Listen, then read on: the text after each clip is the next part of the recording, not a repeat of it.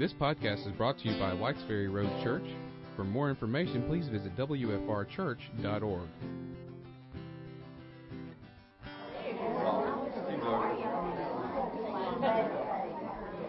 Well, if we get started, we'd like to welcome everybody here. Glad you're here. Yep. We'll go ahead and get started. Tammy's probably got a lot of ground to cover, and we don't want to take up her time. Y'all looking at me, so let's go ahead and pray. Father, we just want to tell you that we love you. Now, again, we want to thank you for Pam and the knowledge and the hard work that she's put into this and the spirit that she has, that you've given her to convey a message that you put on her heart. And we ask you to be with her and help her to come out just like you planned. We love you so much, Father, and just be with everybody and have open hearts and be able to receive your message. And we just love you, Father. Thank you for always being there. Thank you so much for Jesus that makes all this possible. Let's do him we pray. Amen. Amen. Thank you, dear. Good morning. It's March. Can you believe it? We made it. We made it through January and February. We can wear our springy colors now. That's the best, huh? I'm so excited to be here. I want to say before I get started into the lesson, I had a birthday last week, and God just keeps sending them, so I want to praise His name. But I want to show you what my sisters got me. Those of you who have Facebook have already seen this. But Kim and Starla presented this to me, and Shelby Kelly, you guys know Shelby, painted this at Kim's request. And I want to explain to you how special this is, because this is a temple menorah. How do you guys know how we know it's a temple menorah? Because it has 7 flames, and you can think of what's 7 going to make you think of? Covenant. It's also going to make you think of the 7 feasts. Each flame then, burns in celebration of God's redemptive program. Also, it's made out of olive wood. And you see the Star of David in the middle, and it turns into an ichthus. You guys know what that is? It's the fish that the early Christians would carve this in their homes as a sign that they were fishers of men. And I love that. And you see olives right here because that makes us think of Jesus when he went to Gethsemane. You remember that olive press where he was crushed so the oil of his gift could bring us the oil of salvation. I just love this. I just wanted to share it with you because it is just so dear to our study. And it better not be mysteriously missing after class. But I'm so happy to be here with you today because we are looking today at our 7th feast. We're looking at the 7th feast, Tabernacles, and I built one for you. Isn't that nice? Because I want you to get a picture of what this feast is about. It's the 7th feast, celebrated on the 7th month, on the 7th full moon, and it's celebrated for 7 days. That's a lot of 7s. What's God trying to tell His people? Yes, that I am the God of covenant, that I'm doing all this because I'm going to be yours and you're going to be mine. And doesn't that give your little dust heart hope?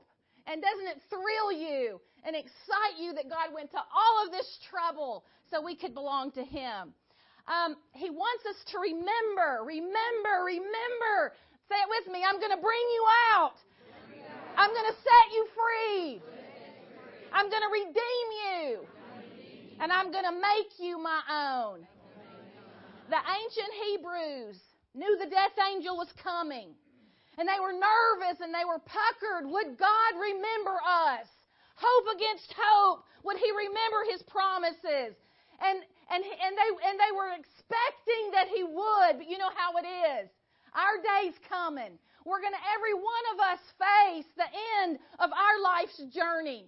We're going to find ourselves one day with our little 10 toes hanging over the edge of this life. Those little toes are going to be dangling over the edge of eternity, right? And when we're laying there on our deathbed, I hope this series helps you remember. I hope this series comforts you because you'll have greater faith that I know God's going to bring me out of this grave. He's going to set me free from death and dying. He's going to redeem me and give me back all that we lost at the fall. And He's going to make for Him forever throughout eternity. Give Him a praise. Give Him a praise. That's what this is all about. If you've learned anything in this class, I hope you have greater confidence in your mighty Elohim, the God awesome and mighty in creation, the God who swore a covenant with Himself. Why? For there was no one greater by which to swear that He would never stop His work. He would never stop His labor until all things were restored and made whole. That's the God that we've learned about through this series. Aren't you blessed? That you know that descriptive name of God, because He's going to bring us out and He's going to set us free and He's going to redeem us and make us His own throughout eternity. These feasts are 3,500 years old. And to this very day, Jews across America and across the world, even atheist Jews, celebrate these feasts at their appointed times. And they don't even mention the name of Jesus in these feasts. They just celebrate Him. And never is Jesus shown or proclaimed. Isn't that sad? And then here we have the Christian church. And we love our Jewish Messiah. And for the most of us, you never knew these existed. Is that right? And for those of us who might have read about them in our studies and perhaps could have named a few of them, for those of us who knew they were in the sacred text, had no idea that they proclaimed the redemptive program of God. That for 1,400 years before Jesus walked the dusty roads of Palestine, the gospel was laid out, and the feast every year the people celebrated and picture the death, the burial, the resurrection of our Messiah King, and the giving of the Holy Spirit in the dusty pages of Leviticus. There it was. Praise God, we know it. Praise God, He opened it up to us. I don't care if I live to be 107. I'm going to remember these feasts. I just love it. And I had an opportunity to teach these back in 2013. And I never get tired of talking about them. God loves beauty. God loves beauty. And these feasts are so beautiful as they lay out the redemptive program of God in flesh. Who is that? Jesus. Shout it like you mean it. Jesus. We're going to do some shouting today, so get your shouting voices on. These feasts lay out evidence after evidence after evidence that Jesus is the long-awaited Messiah. And the more that we learn of the sacred text, the more our faith grows and grows and grows. Awesome study. During the 50s, 60s, and 70s, and even to a degree during the 80s, there was an aroma, there was a fragrance, there was a flavor of faith in the culture. You guys know that. What those of us who are more mature like me, I'm 55 now, double nickel, I can shout that because I'm so proud of that. God keeps blessing me with birthdays. But those of us who are from that time in history know that there was a flavor of faith in the culture, right? I mean, prayers were said Monday morning at school, right? Clergymen were invited to pray at graduation services even in public schools. TV shows had a strong moral content. Can you guys name 3 TV shows in the past that really did proclaim a strong moral content? Andy Griffith? The Waltons? Those were the exact 3 I had listed. That was happening in our culture. Not so much today. Can you guys agree with me? That's not happening so much today. So we have to work hard to know Jesus.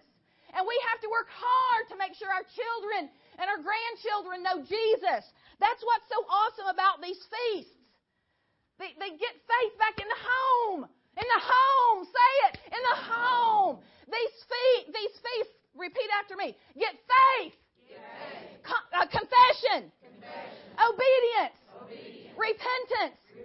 Trust. And sacrifice. Back in the home. That's what we got to do. We can't leave this stuff in this classroom.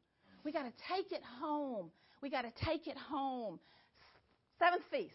Beautiful feast. Tabernacle. Say that. Tabernacle. It's like all the others. This is the seventh feast, celebrated on the seventh month, on the seventh full moon, celebrated for 7 days.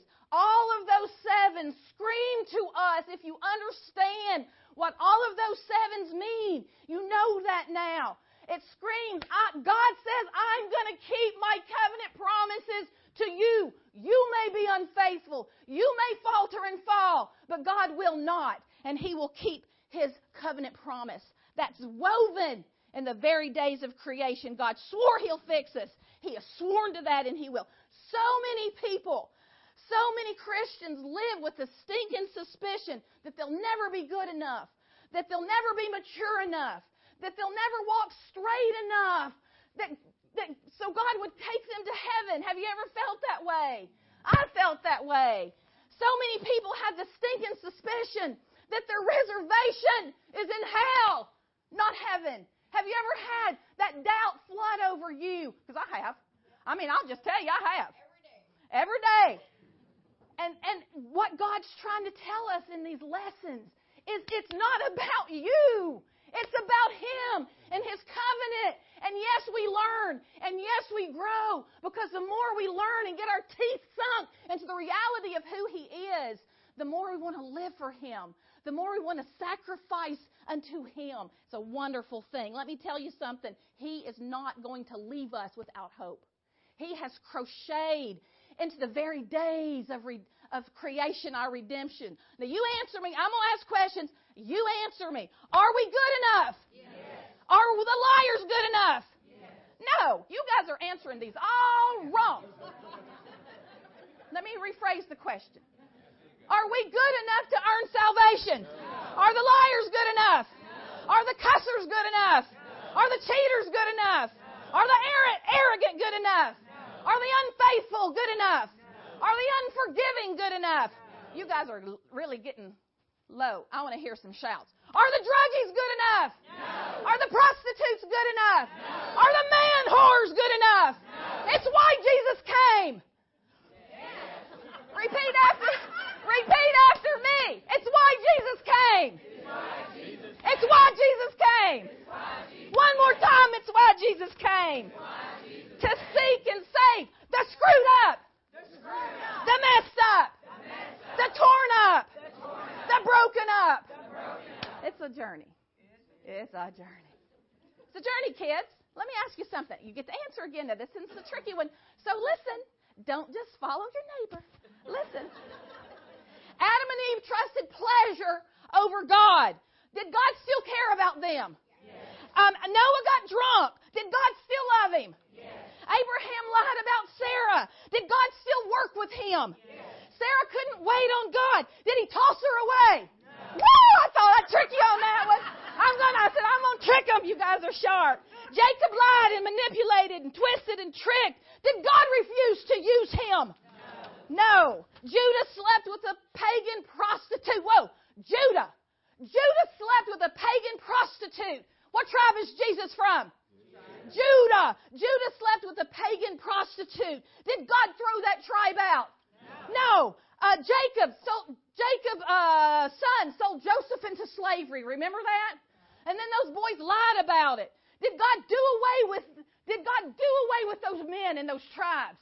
No, He used them to build His nation. King David slept with Uriah's wife. What was her name? Bathsheba. And then he got her pregnant. And boy, he was in a pickle, so he killed Uriah, her husband, and married Bathsheba. Did God throw David away?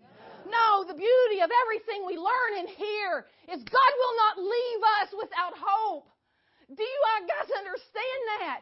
We get so down on our failures, and we should. We should want to do better. But when we do terrible, God does not throw us away. He saved us.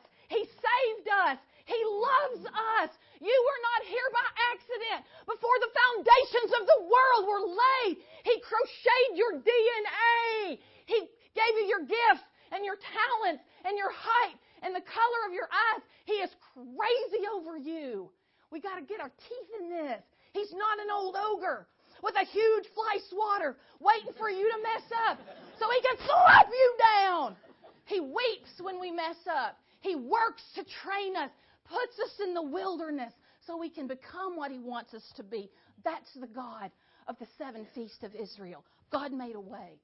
3,500 years ago, these feasts were laid out that proclaim God's redemptive program for you and for me. And I don't care how long I teach it, it thrills me. Okay, tabernacles. Can I hand this to you, Sandra? Because I think that might fall over. As we look at the 7 feasts today, tabernacles, say that. Tabernacle. Also called Sukkot or Sukkot. Say Sukkot. Okay, that's really, I think, the way you're supposed to say it. The tabernacles, 7th feast, Sukkot, also called Booths. Say that. Booths. Listen to Leviticus 23. The Lord spoke to Moses, saying, Speak to the children of Israel, saying, the 15th day, quick question, you got Yom Kippur over there. Who remembers what day Yom Kippur was celebrated on? Which day of Tishri? Anybody remember? 10. Who said it? Very good. So, now we've got the 10th day of Tishri, the most solemn, serious day of the year. 5 days later, we have this feast. I just want you to get the connection of how close these two feasts are, okay? Speak to the children of Israel, saying, On the 15th day of the 7th month shall be a feast of tabernacles for 7 days unto the Lord. You shall live, what? Live in booths for how many days? 7 days, that your generations, we've got to tell the kids, your generations may know that I made the children of Israel dwell in booths when I brought them out of the land of Egypt. I am the Lord your God. Whoa, that reminds me so much of our study on the 10 Commandments. When God said, I am, therefore you shall. Who has the list of the 10? I am, therefore you shall. 1. Have no other gods before me. 2. Do not bow down to idols. 3. Do not take the name of the Lord your God in vain. 4. Remember the Sabbath to keep it holy. 5. Honor your father and mother. 6. Do not murder. 7. Do not commit adultery. 8. Do not steal. 9. Do not lie. 10. Do not covet. That's what God said. I am, therefore you shall. And He lays out the 10. Now we have Him saying, I am, therefore you shall live in booths for 7 days. Now when we hear the word booths, if you're older like me, you may be tempted to think of a phone booth, right? Those are so gone now. Or if you're younger, you might think of a fair booth where merchants lay out all of their goods. That's not the kind of booth we're talking about. I'm talking about a booth. The same word tabernacle is used as a temporary dwelling. Say that. Temporary dwelling. A flimsy, shabby little hut-like dwelling that the redeemed Hebrew slaves lived in for 40 years while they were in their wilderness wandering. Now, I have to tell you, before I started this study, it never entered into my mind what those people lived in. Am I the only one? I just never gave it a thought. What they did is they lived in little shabby tabernacles, little huts like this. And the idea behind the tabernacles or the little shabby huts is that God is speaking of His protection, say it, Protection. and His provision. Provision. That's the yummy goodness behind tabernacles. We're full circle now. We're to the 7th feast, and we're back to the Exodus again of God's people, where God's leading them to the promised land. And tabernacles is an appointed feast to remind God's people of, say it with me, protection and provision. God's saying, remember, say it with me, remember, remember, remember. Your protection and your provision comes from me, Paul, who held you together and protected you through that terrible chapter of your life when your dad died. Who provided for you, even though it was a terrible chapter, who provided? Mom, who provided for you when Dad was laid out with open heart and you were petrified? Who protected you and provided for him? Absolutely. Amy, who protected you when Ken was laid out, dying of cancer, and you and your girls were broken? Who provided for you your strength? Who is providing for you now? Let me tell you something I told you guys a week or two when I was into this study. that I stand before you 55, and you think, whoo, she's kind of a holy woman of God. But you didn't know me when I was in my wilderness wanderings. You didn't know my rebellious years. You didn't know when I was thumbing my nose in front of everything. You didn't know me then, and I'm so glad you didn't, because you're not prejudiced against me now. But I told you I found myself bawling my eyes out, my nose smashed in the fibers of my carpet, snot mingled with tears, telling God, you promised you wouldn't leave me an orphan. You promised you wouldn't leave me an orphan. But I feel like an orphan. And you know what He did? He gave me comfort. He gave me comfort, and He provided for me, and He protected me in spite of my failures and immaturities. Let me tell you something. God will provide what God alone can give. Say it. God will provide what God alone can give. That's the truth. That's the gemstone of the Feast of Tabernacles. God will provide what God alone can give. Tabernacles is a feast to remind us of God's protection. Say it. And provision. Say it. Very good. I have a daughter, Ashley. Her and Mike, her husband, could not have a baby. If that's ever been your story, you understand the frustration of what they went through. Crying and tears. And Mike had a surgery. And Ashley had shots. And then they gave her pills. And no baby. And they were going absolutely insane. Grief, sorrow, tears. Then in vitro. Anybody been down that path? More tests, more shots, more sorrow, cussing, kicking, and screaming. And then a cycle would come, and she would just spiral out of control, gritting her teeth, cussing and carrying on, because her heart was wounded. Who was her provider? Who protected her? Did He toss her away when her heart was broken? No, and in God's time, they now have two precious adopted little girls. Makes me want to weep. That chapter in her life was important. Why? Because she learned in the sorrow of her wilderness that God will protect her and God will provide for her. And every one of us have a story. Every one of us. Let me tell you something. God has protected you through your wilderness journey. God has protected you through your insane years. Repeat after me. Through your disappointing marriage. Through your unfulfilling job. Financial hardships. Crippling debt. Painful divorce. Broken children. The suffocating loss of a loved one. Haunting memories. Oh, that tragic abortion. The sexual sins of your past. The porn that won't release you. The call that just won't come. And the spouse that just won't change. Who protected you through those journeys? God did. Say it again. God did. He protects us. And He provides for us. And those wilderness journeys, we feel like we're going insane. God did. El Shaddai did. The God who brings life out of deadness and calls things that are not as though they were. The God of bounty. The God of fertility. The God of sustenance. The God of discipline. The breasted God. The God that attracts. God is the God of protection. And He is the God of provision.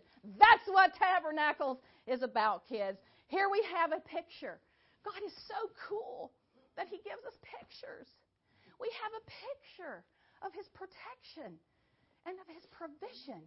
And it just thrills my heart.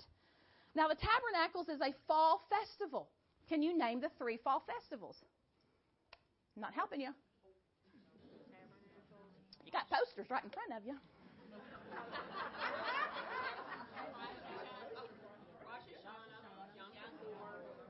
Repeat after me. Trumpets. Day of Atonement. Tabernacles. Very good. Those are the 3. The trumpets. When that trumpet blasts. You're learning to love that sound, aren't you? When that trumpet blasts, what's happening? What's God doing? What's Jesus doing? Sarla, when that trumpet blasts, who's He calling? Yes, the church. The dead in Christ will rise out of their graves. And those of us left behind will be caught up together with Him as Jesus blasts that trumpet. And the church is going to be called up. Yom Kippur, the Day of Atonement, God calls His nation. God calls Israel. Say it.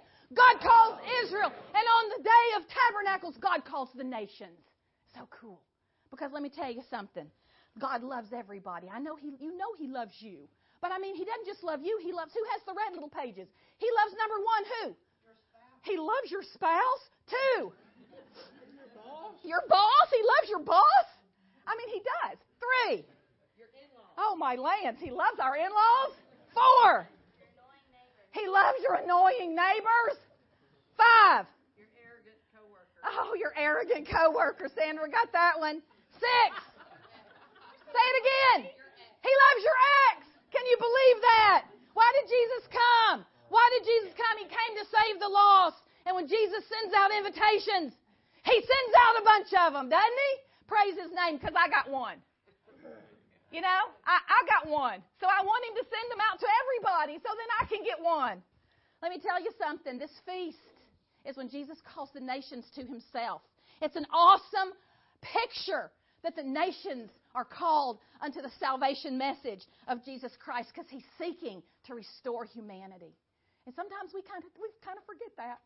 We're like, if you don't do it like I do it and say it like I say it and worship in the church building I worship in and get baptized in the water I get baptized in, then you're out. Do we kind of do that? Yeah. Because we kind of make the saving grace and mercy of Jesus so limited. Let me tell you something. Everyone that belongs to Jesus belongs to everyone that belongs to Jesus, and we better start learning that. Yeah. Okay, I'm going to start preaching. I got to teach. I cannot preach. I got to teach. Elohim. I love it.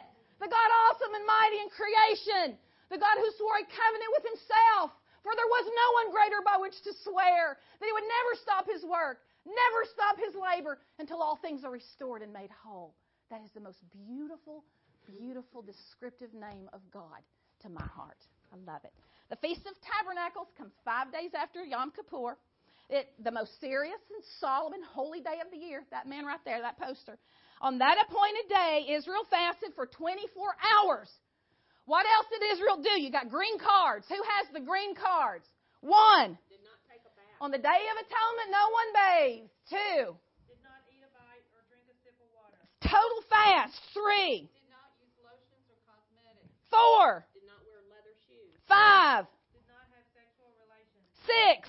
They afflicted themselves and sought forgiveness. Very good. That's on the most solemn day of the year. But then 5 days later comes Tabernacles, the most joyous feast of the year. God commanded His people on this feast, rejoice. Say it. Rejoice. What if you don't feel like rejoicing? Rejoice anyway. What if you're depressed? Rejoice. What if you're discouraged? Rejoice. Let me tell you something cool I didn't get to last week. This priest was not allowed, and this is so cool, I can't believe I didn't tell you last week. This priest was not allowed to rip his robes in despair. The high priest was never allowed to do that. Do you know why? Because God says anyone who stands in the presence of the living God is not allowed to despair. How often do we despair? Guys, we got to get this focused. We stand in the presence of the living God. We don't need to despair. Now we have Tabernacles, the most joyous feast of the year, the season of rejoicing. Say it. The season of rejoicing. 1,400 years before Jesus was born, God told His people to live. Say it. Live. And little humble booths, little shabby tabernacles erected in their yard. Live in this thing for 7 days. It was a great family affair. Families were supposed to build their tabernacle out of things around the house. I built my tabernacle from things that I found in this church building, with the exception of the fruit. Now, you know fruit's perishable because you've got to buy that new. Everything else, I just rummaged around like a little rat, grabbing this here, grabbing that there. And it's so, so cool because God said, use what you have. Why did God want them just to use what they had around their home if they're trying to copy the wilderness wanderings? He provided. He provided. There was no Walmarts, right? There were no lumber yards, right, when they're in the wilderness. There were no stores to go buy anything. And so God provides these little tabernacles, these little booths. This is how they were to be constructed from the stuff you can find around your home, a family affair, which means everybody helps. You may be this kind of father who's real particular, and you don't want any help. That'd be missing the point, right? Let the children help. Let them gather the stuff. And this little tabernacle was never to be tight. The roof was always supposed to be loose enough to where when the family laid down in their tabernacle, they could look up and see the what? And then Dad could say, "Oh, kids, who created the stars?" And the little kids are listening. And did you know, kids, that God named every one of them? Isn't that powerful? I mean, you think you got Christmas memories? Can you imagine having the gift of tabernacles when you were a kid? When Papa took the lead? Say it! When Papa took the lead! Again! When Papa took the lead! Not Mama, Papa! Awesome! Get these men fired up. You men, if you're not a spiritual leader, give yourself a shot of testosterone and climb up in the saddle. You'll like it.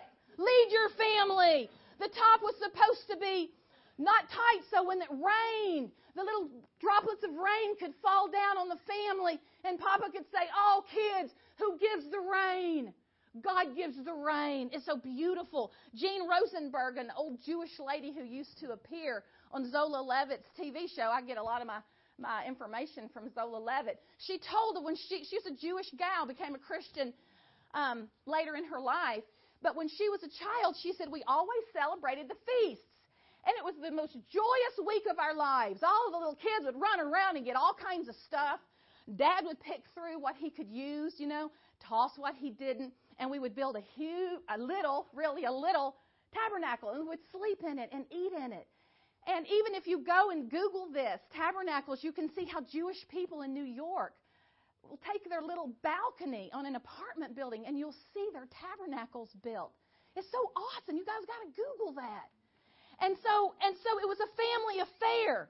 It was wonderful that people would eat their meals. Now, if you want to celebrate this, and we should, churches should start this. Haven't you enjoyed it? Yes. Haven't you been enriched? Yes. Hasn't your faith grown? Yes. Yeah, we got to do this. You wouldn't have to sleep in it because we're just celebrating the spirit of these feasts. You can have a meal in it. You can hang out and play games with your kids for an hour. I don't know, but this is awesome. These people ate in their tabernacles. They slept in their tabernacles. And Jean Rosenberg said, we went from house to house seeing who had the best tabernacle.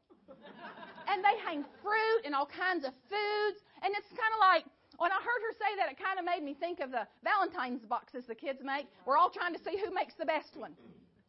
And so that's what happened this week. It was wonderful. They would hang grapes and apples and lemons and all kinds of things and proclamation of God providing for them. I just think it's great, but it was a time of great learning. It wasn't just a time to make this thing really nifty and cute. It was a time when the parents reviewed with their children the story of their redemption. That great deliverer Moses came down and God preserved his people. He kept his promises to them. He brought 10 mighty plagues on those evil, wicked Egyptians, and God spared his people. They would review the law, and they would talk about the golden calf and how the nation was miserable failure at the giving of the law and how God forgave them and used them anyway. It was a time to talk about how the 40 years in the wilderness they lived in booths. God gave them manna and quail. Their shoes did not wear out. Their clothes did not become thin and threadbare. And they praised the name of God. It was also a time for the Jews who during some phases of history became quite prosperous. And God said, I want you to revisit the tabernacle, the booth, and remember that you were once despised and you were once impoverished. Because why does that help us to remember? Those of us who struggled tooth and toenail to make ends meet, and then maybe later in life God gives us great prosperity. Why does it help us to remember? So we can be compassionate and remember the struggles of those who are impoverished. That's the beautiful story of tabernacles. God will provide what God alone can give. It's a time to remember. Remember that the God of Abraham, the God of Isaac, and the God of Jacob, our awesome Elohim, our awesome Elolam, God in flesh. Jesus is our provider. He's our provider, and He's our protector. What a great impact this had on our children. See, I think we're losing our children. I think we're losing our children. They're getting sucked in by pornography. They're getting sucked in by the drug culture. Sex, I'm telling you, off the charts. Because I'm not being critical. I'm telling you, this is my burden too. We got to get the hearts of our children when they're young. When they're young. We got to fill them with something that's interesting and nutritious. This dusty, dry religion's killing us. Say it. It's killing us. We got to challenge them. I just can't express that to you enough. We've got to challenge the children. That's the glory of the feasts. They're in the home. Say it. In the home. Again. In the home. I tell you, in Ohio we have bad weather. Really bad weather. And we lose power a lot. We have 5 kids, Ed and I, they're raised now. But when they were younger, our youngest son, Jake, used to love a power outage. He was the first one to run, get the candles and the matches, because we couldn't do laundry and we couldn't cook and we couldn't watch TV. And the whole family would pack in the living room by the flickering light of a candle, and we would visit. And we would do what we didn't normally do. And he loved that. And he used to tell me, Mom, I hope we have another power outage so we can be together as a family. How sweet. That's Tabernacles. Move everything away. Spend 7 days together as a family. It's also the biblical Thanksgiving. This was the time that God's people celebrated the ingathering of the crops. This was their Thanksgiving. We celebrate Thanksgiving in November. Don't know why we do. But these people celebrated Thanksgiving in September when you really should. And it was more than just the ingathering of the crops. It was God gathering the nations to Himself. Now, those of you who are good at math, I want you to do a little bit of figuring for me. I want to talk about the symbols of the tabernacle really, really quick. First of all, it was a pilgrim festival, which 3 feasts were pilgrim festivals where people all over the Roman Empire had to pack into Jerusalem to celebrate 3 feasts. You guys remember them? Passover, Pentecost, Tabernacles. Yes! I'm so proud. You guys are such overachievers. So, for thousands and thousands of faithful Jewish people packed into Jerusalem for this feast, Tabernacles. Okay, they had little tabernacles erected everywhere. Who's got the orange polka dotted cards? Number 1. Empty lots were filled with these things. Number 2. Everywhere you saw, there was nothing empty. There was a little tabernacle built. 3. All over. If you had a yard, it was going to have a tabernacle from a relative. 4.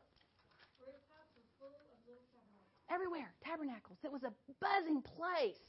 In the fall in Jerusalem, it was buzzing, and all the worshipers came, and they brought their palm branches. Or it's called a lulav, okay?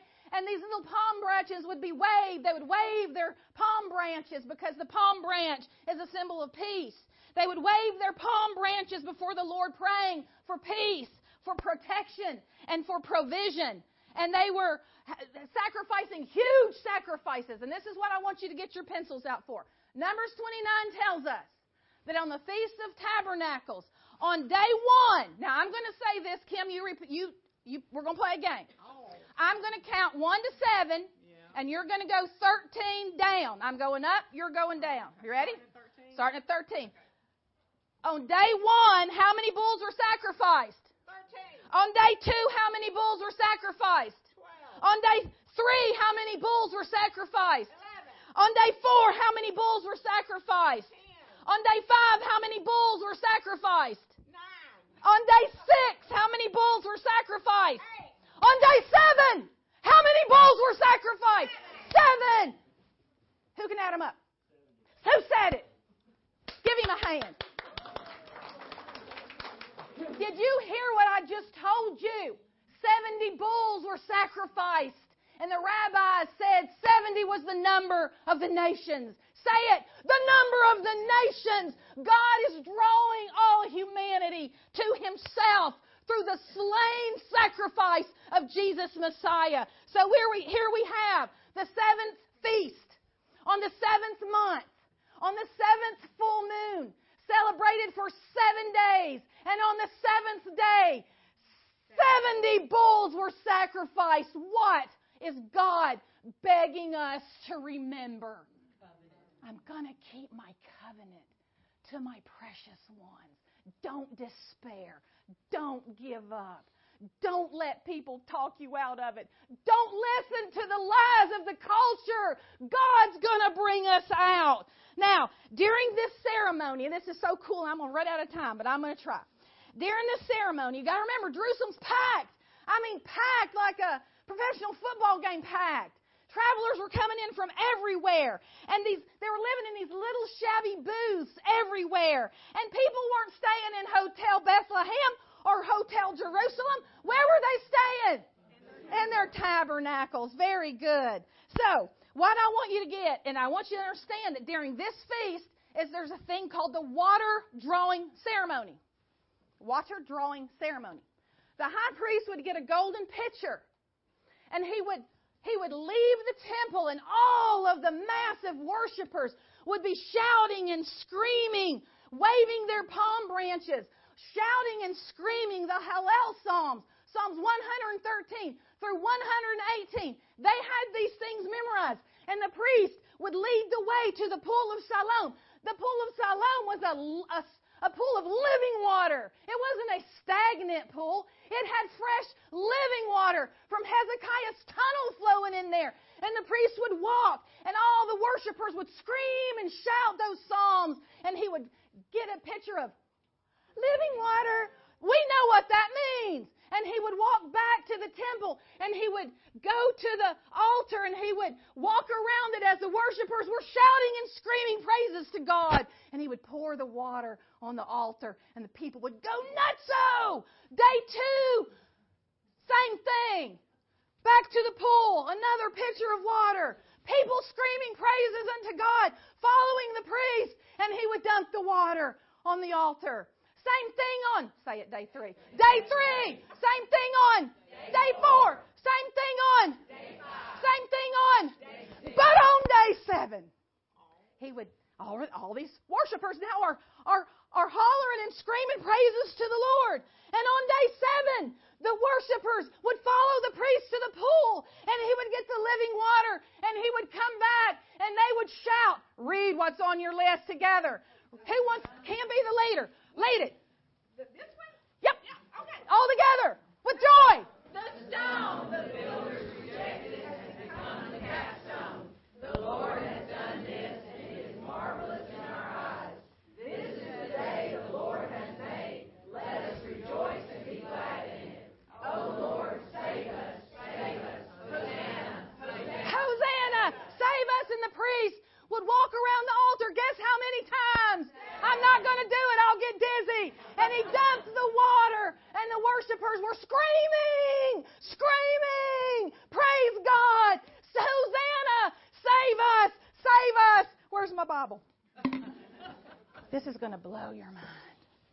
Have I blown your mind yet? Yes. Jesus is now walking on the earth, and he's attending the Feast of Tabernacles. Which month would that be? Our September, their Tishri. And he's there. And there's a wonderful quote from Jesus being at the Feast of Tabernacles. And it's found in John chapter, take a stab. John chapter 7. And Jesus said, listen, on the last and greatest day of the feast, what just happened? The priest just made a trip to the pool of Siloam. And the worshipers were shouting what you shouted. And the priest has gone around the altar how many times? 7. On the last and greatest day of the feast that comes in our September, Jesus stood up. Are you kidding me? Jesus stood up in front of all the worshipers. And he said in a loud voice, if anyone is thirsty, I want to cry. Let him come to me and drink. Let him come to me, whoever believes in me. As the scripture has said, streams of living water will flow from within him. And by this he meant the Spirit of the living God, whom those who believed in Him were later to receive. You know it now. When did they receive it? On the day of Pentecost. Wonderful. Don't you see the connection? Don't you see how the dots connect? Isn't it awesome? And Jesus, I got to tell you one more thing before we leave. Okay, I'm going to need Paul and I'm going to need Dad. Are there any other elders in here? Now, Dad, let Paul help you when it's time. Just a minute, not yet. Okay, I got to end with this. During this feast, Sandra, I got to wet my whistle with this living water. During this feast, they erected four candelabras. 4. I'll bring you out. I'll set you free. I'll redeem you. I'll make you my own. 4 huge, ginormous candelabras, 75 feet tall. That's 7.5 stories, guys. Huge candelabras outside the court of the women, near the treasury. And these huge 4 75-foot candelabras were filled with sacred holy oil. And the wicks were made from the priest's worn-out garments. Now, if that's not cool, what is? And these huge candelabras, 7.5 stories tall, in the center of Jerusalem, burned nonstop for 7 days, and it was never dark. And the men of renown got up and danced a jig. Paul and Dad, get up. Get up. Help him, Paul. That's okay. Just dance a little jig. There you go. Give him a hand. Paul, dance a little jig.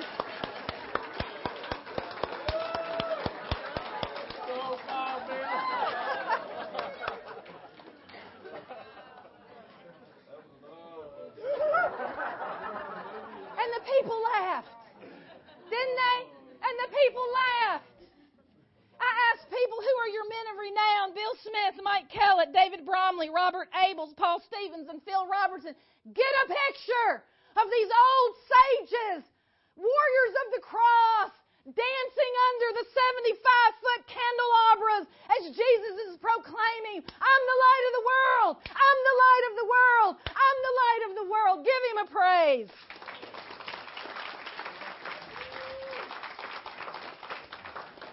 I got to end. Time's always my enemy. Look, guys, give me one more minute.